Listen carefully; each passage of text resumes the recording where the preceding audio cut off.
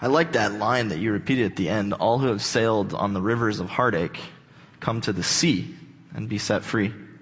It makes me think of you're a salmon and you're kicking, trying to get upstream, but a river's always, they go downstream.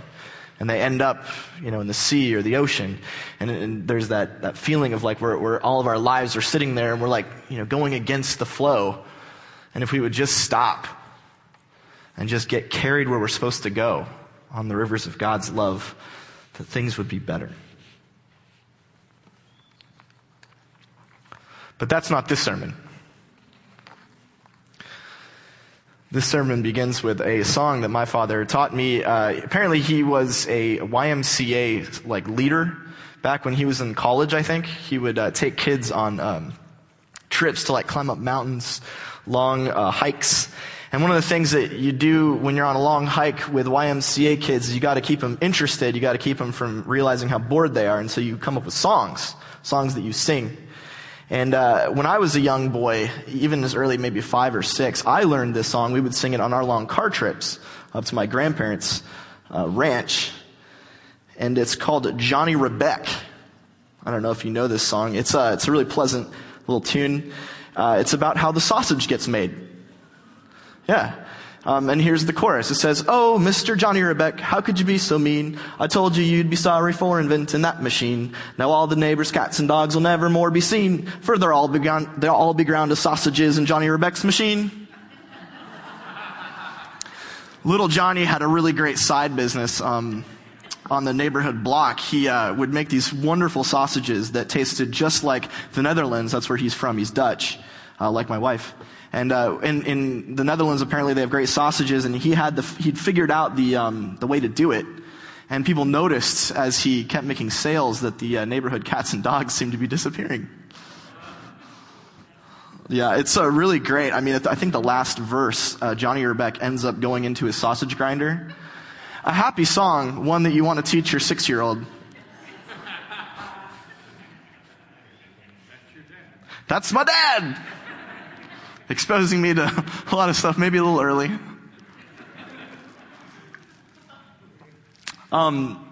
But it's the song is cute, but it's cute in a way that it highlights something that we're all very familiar with, and that's we're all wondering how the sausage gets made. We go to the butcher shop or we go to the grocery store, and we're just wondering, where did that come from? But it's not just limited to sausages, of course. It goes beyond that. We often wonder, maybe in our current context especially, how it is that the laws and the rules by which we are being governed get made. Because sometimes it doesn't seem like it's the legislators who are doing it.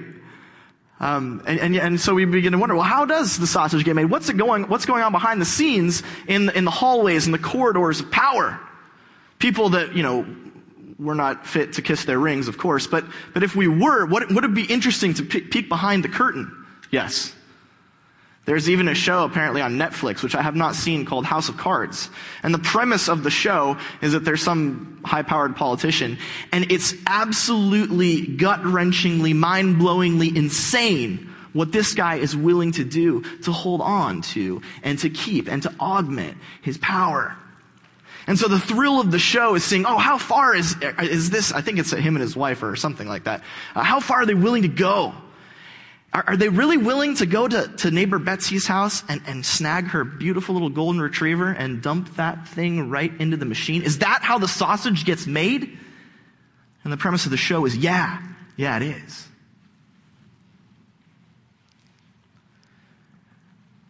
Well, unfortunately, Luke agrees.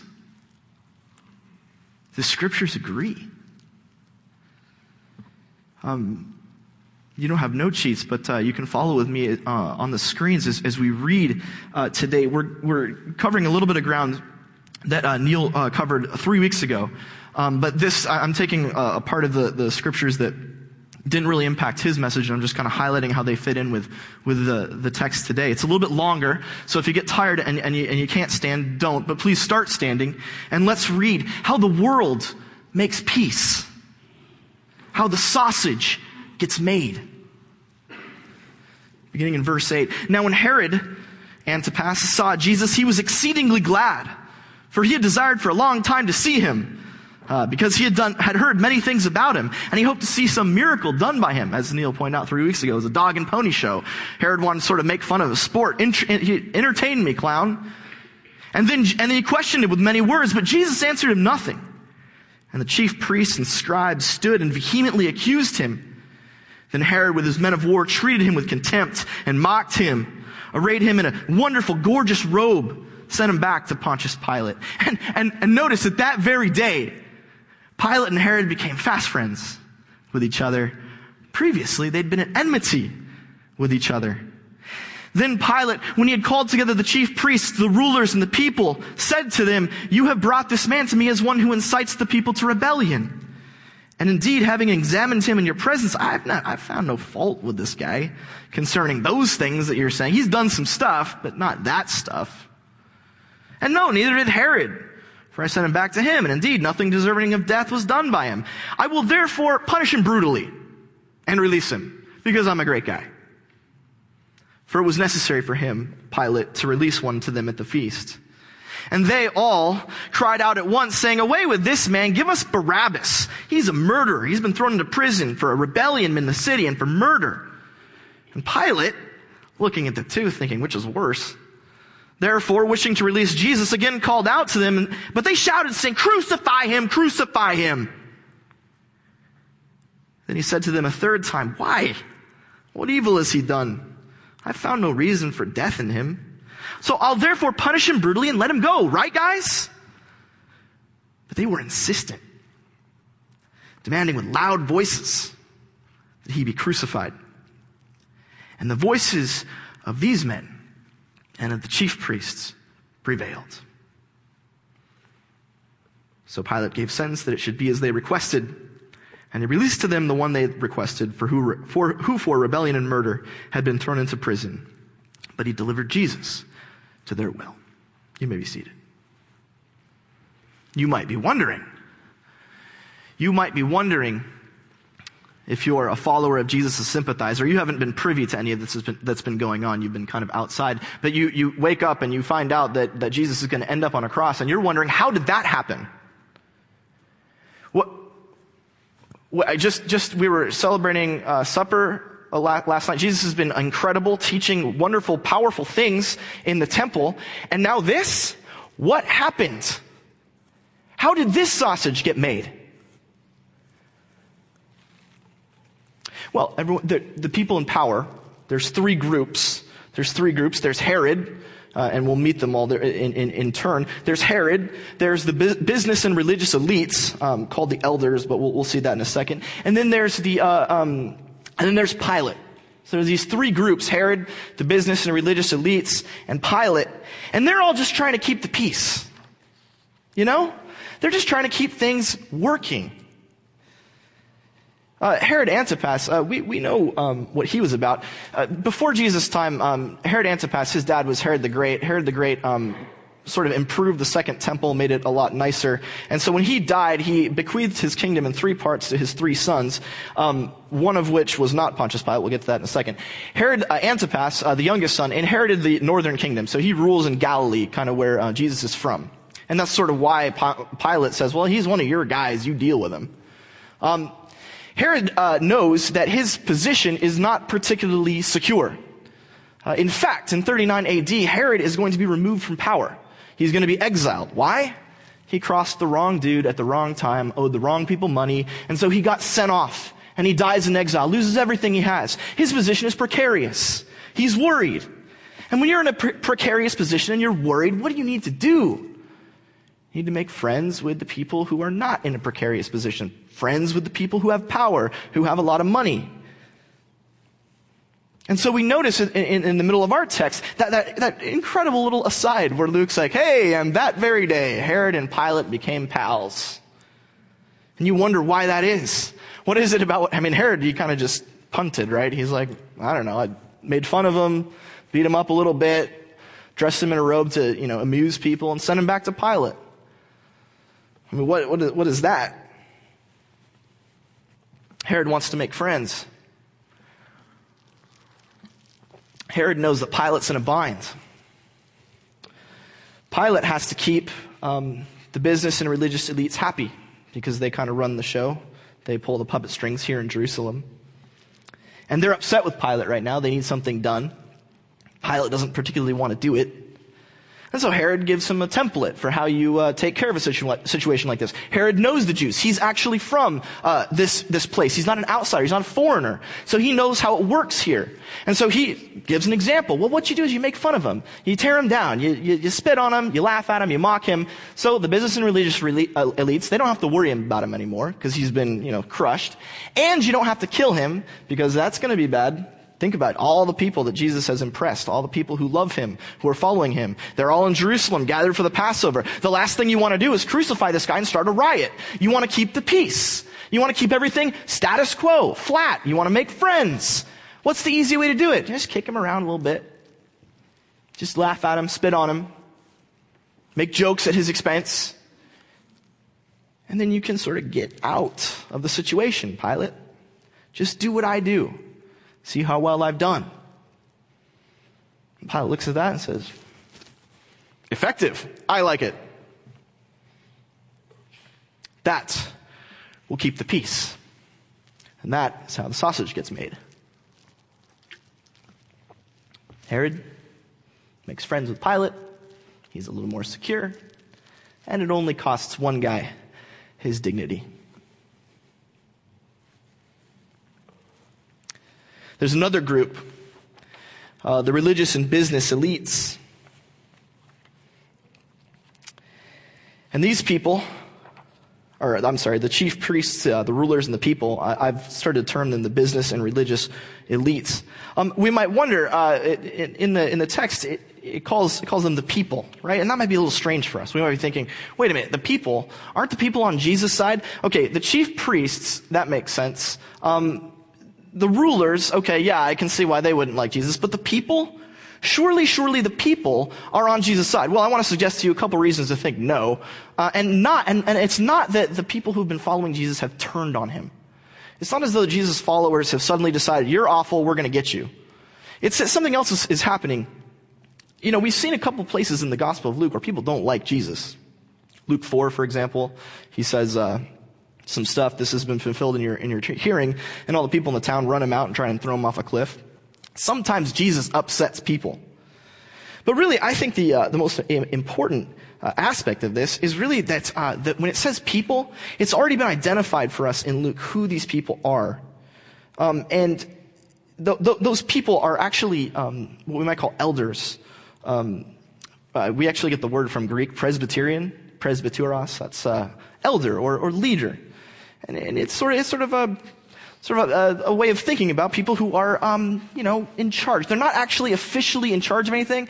They just kind of have influence because they've been successful or they're respected.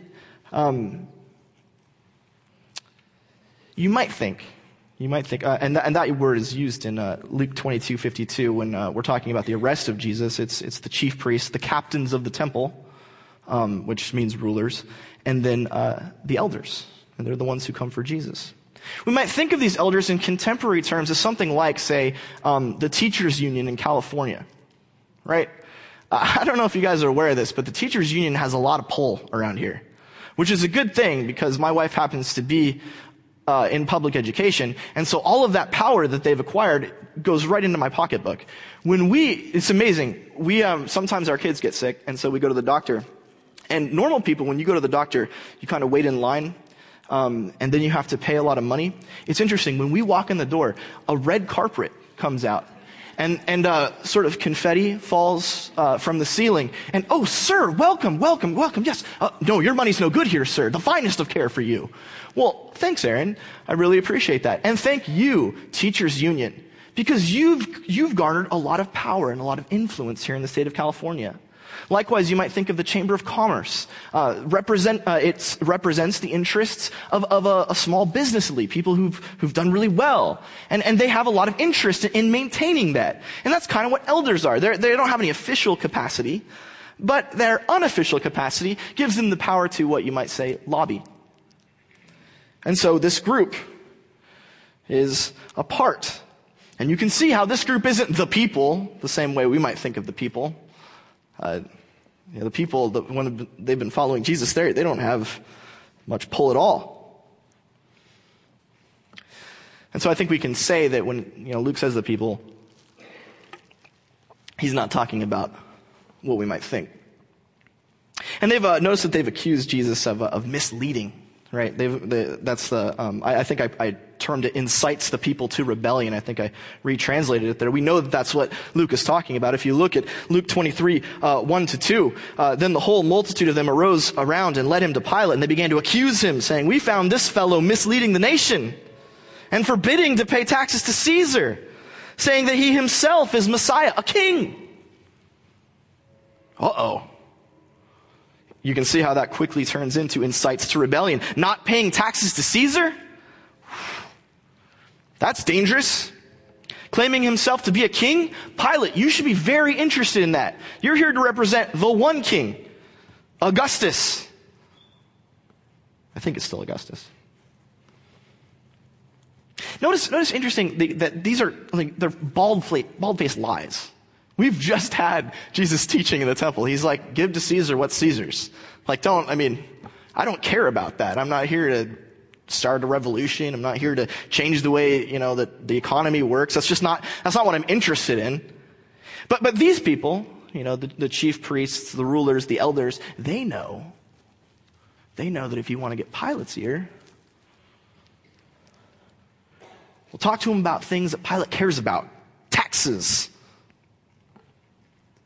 They're not pulling this out of nowhere, and they know this is going to get Pilate's ear. We know a number of times, even when Pilate first started becoming a prefect in the southern area of Israel, one of the first things he did is he got into a spat with some Samaritans who wanted more independence, and he just massacred them. He has about 3,000 Roman troops that he can deploy as he wills, and so he does, and the Samaritans get wiped out, and the Jews are incensed. They're like, look, that is not how you work here. And so Pilate almost gets ejected from power right after he takes over because he makes a mistake. He missteps, right? He knows the last thing that you do if you want to stay in power is upset things. Caesar gets mad at him because he's like, I don't want to hear it from these Jews. I don't want to hear all the complaints. I want nothing. I want to hear nothing from this place. Your job is to keep everything status quo, keep the money flowing, make sure they don't, blaspheme against me. Just keep the lid on it, Pilate. Pilate learned his lesson. And so he gets really, really worried when someone might be misleading the people, inciting them to rebellion.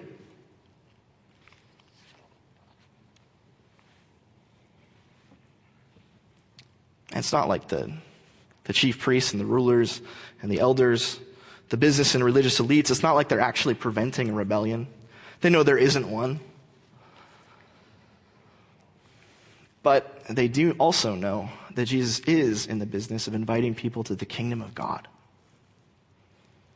And it just so happens that the kingdom of God is not compatible with making money off of people who want to pray.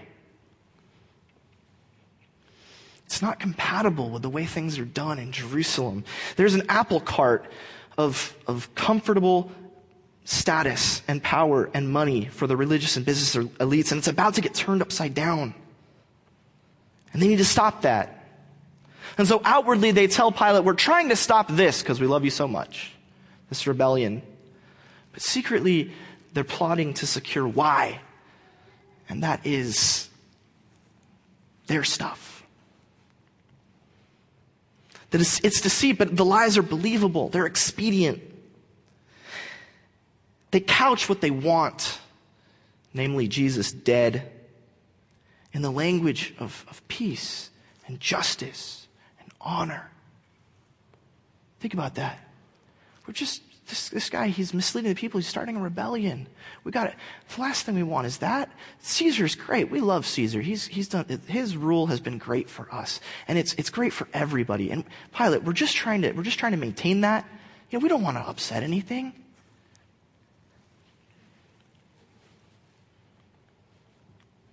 We want peace. We want justice. And all it takes is just us killing this one guy.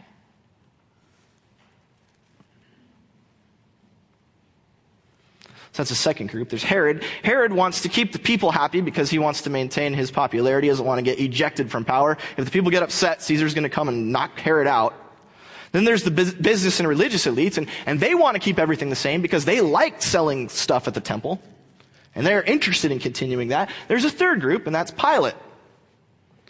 Pilate, like I said, he's a prefect. His jurisdiction is roughly Jerusalem and Samaria. He's not Jewish. His predecessor was. His predecessor was actually Herod's brother. Herod's brother did some naughty stuff.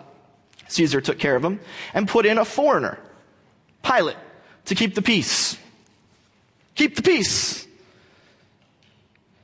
His job is just to keep the taxes flowing, keep the people under control. You notice I translated, you might, if you have the New King James, it says Pilate, it kind of softens Pilate a little bit. It's like, Pilate talking about what he's going to do to Jesus. I'll just chastise him and then release him. Well, chastise is not the right way to translate that. I put it, punish him brutally. That's because what Pilate's doing is in keeping with what Herod's already done. Contempt, mock, But Pilate's going to take it to the next level because that's what he does. All he has is a bunch of troops at his disposal. And so he's going to whip Jesus and beat him with clubs to the point, of death, just to make sure that nobody ever follows this misshapen fool again. And he's going to let him go. In the tradition, if you're familiar with it, you might remember Pilate as being sort of like a wishy-washy kind of guy. And you can see that in this text. He's like, hey, people, let's release Jesus. And they're like, no. And he's like, release Jesus. No. Release Jesus. Crucify him. Okay. Kind of like, back and forth. It's not what's going on. Pilate's not wishy-washy in any way. We know he's not from history. We know that he had plenty of blood on his hands.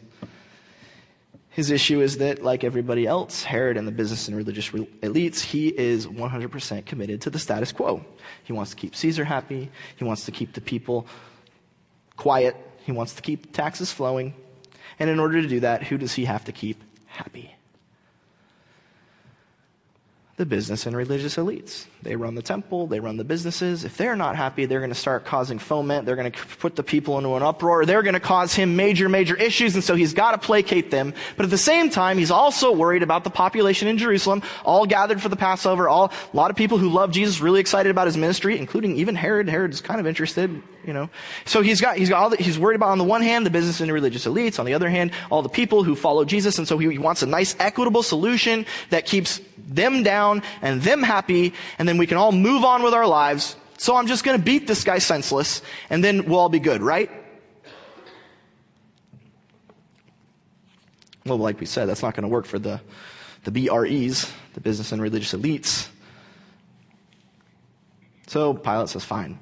And I love the language in verse 24 when Pilate really capitulates. It says, so Pilate gave sentence that it should be as they requested. I mean, does it get any more bureaucratic and passive and smarmy and wishy-washy than that? Pilate gave sentence that it should be as they requested. Oh, fine, your request is granted. Do with him what you will. Pilate released to them the one they requested, rebellion and murder, but delivered Jesus to their will. Just do what you want, guys. The honest way to talk about it would be like, all right, fine. Torture him to death. Great. Even though he's obviously innocent, and we all know that he's not a threat to anyone. Instead, it's let it be as you request.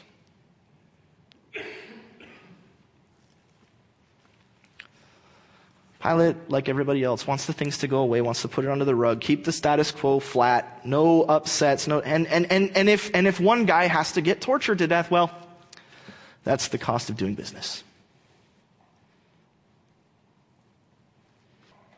And that's how the sausage gets made.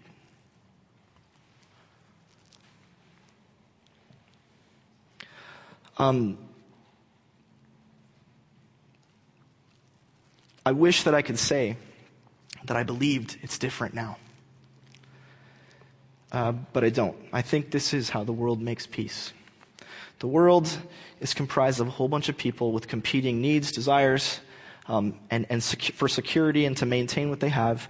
And the world is willing, when the time is right and the situations are right, to come up with a scapegoat.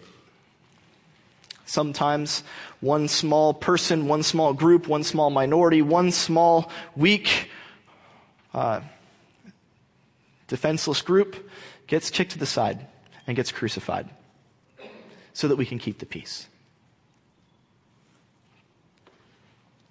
Christians, I worry that we are entering into a situation where, unbelievably, we may be becoming that group. The group that's gumming up the works. The group that's keeping things from operating as they should. The group that's causing those who are above and powerful to get concerned that they're going to lose what they have. The group that's too loud, that's too dangerous, the group that, for whatever reason, doesn't fit in anymore. And I worry that the world, well, I know how the world works. Luke told me.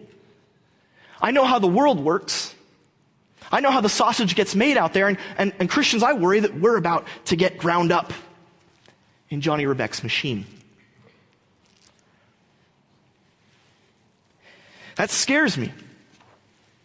It scares me that I will no longer be allowed to simply do what I believe God is asking me to do, or think what I believe God is asking me to think, or act in the ways that God is asking me to act.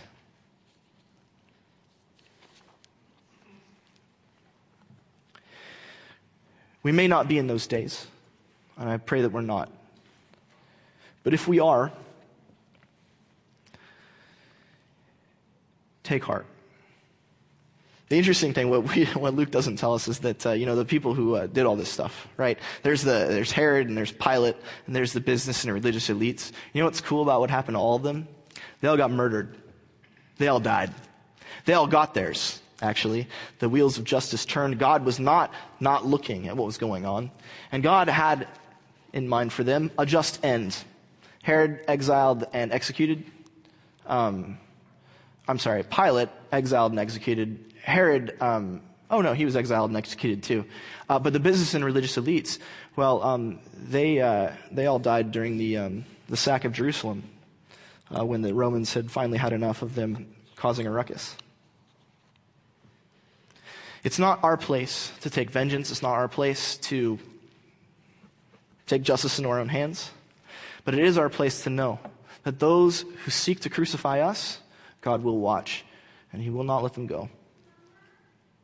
More importantly, the message of this text is that, there's all this awfulness going on. There's all this sausage being made in such backhanded and smarmy and wishy-washy and passive-aggressive ways. There's all this going on. And yet, if we take the big picture, as Luke has so often, and if we look at what's really going on, Satan thinks he's making the best kind of sausage. He thinks he's grinding Jesus up. But through that, God says, you know what? You think you're doing something awful. You think you're creating just a whole pile of manure. I take manure, and my job is to make flowers grow out of it. You think you're going to destroy me? You think you're going to stop me because you can persecute and exile and murder this one man? You think your torture has the last word? It doesn't have the last word. My resurrection has the last word. My spirit, which is in my people, will be in my people. That has the last word. Just because Christians, it seems as though the culture at large is starting to have less and less time for us, less and less willingness to listen to us, does not mean that God will not take what persecution we must endure and make beautiful things come from it. This church, Big C church, the global church, was built on who? Martyrs. Our willingness to praise God and forgive those who do hard things to us is what God uses in his Spirit's power to make the church grow and flourish.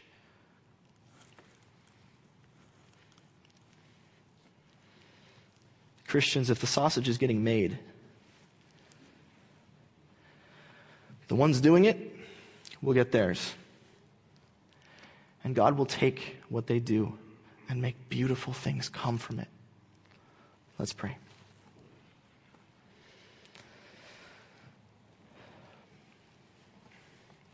Father, as we enter a time where it seems as though the church is increasingly under attack, where Christians are increasingly exiled, where we are increasingly marginalized, where we seem to be more and more of a thorn in the paw of those who rule. God, we pray that we will have heart knowing that your Savior, our Lord, has been there first, that your justice will be done in your time, and that you are in the business of making salvation grow from sausage. God, give us the strength and the courage to be faithful to your word, to your revelation, and to the cross that we have adopted as a symbol of who you are. Empower us by your Spirit not to be afraid. Empower us by your Spirit to love one another and build one another up in the midst of whatever may come. In the name of Jesus, whose example we follow, we pray. Amen.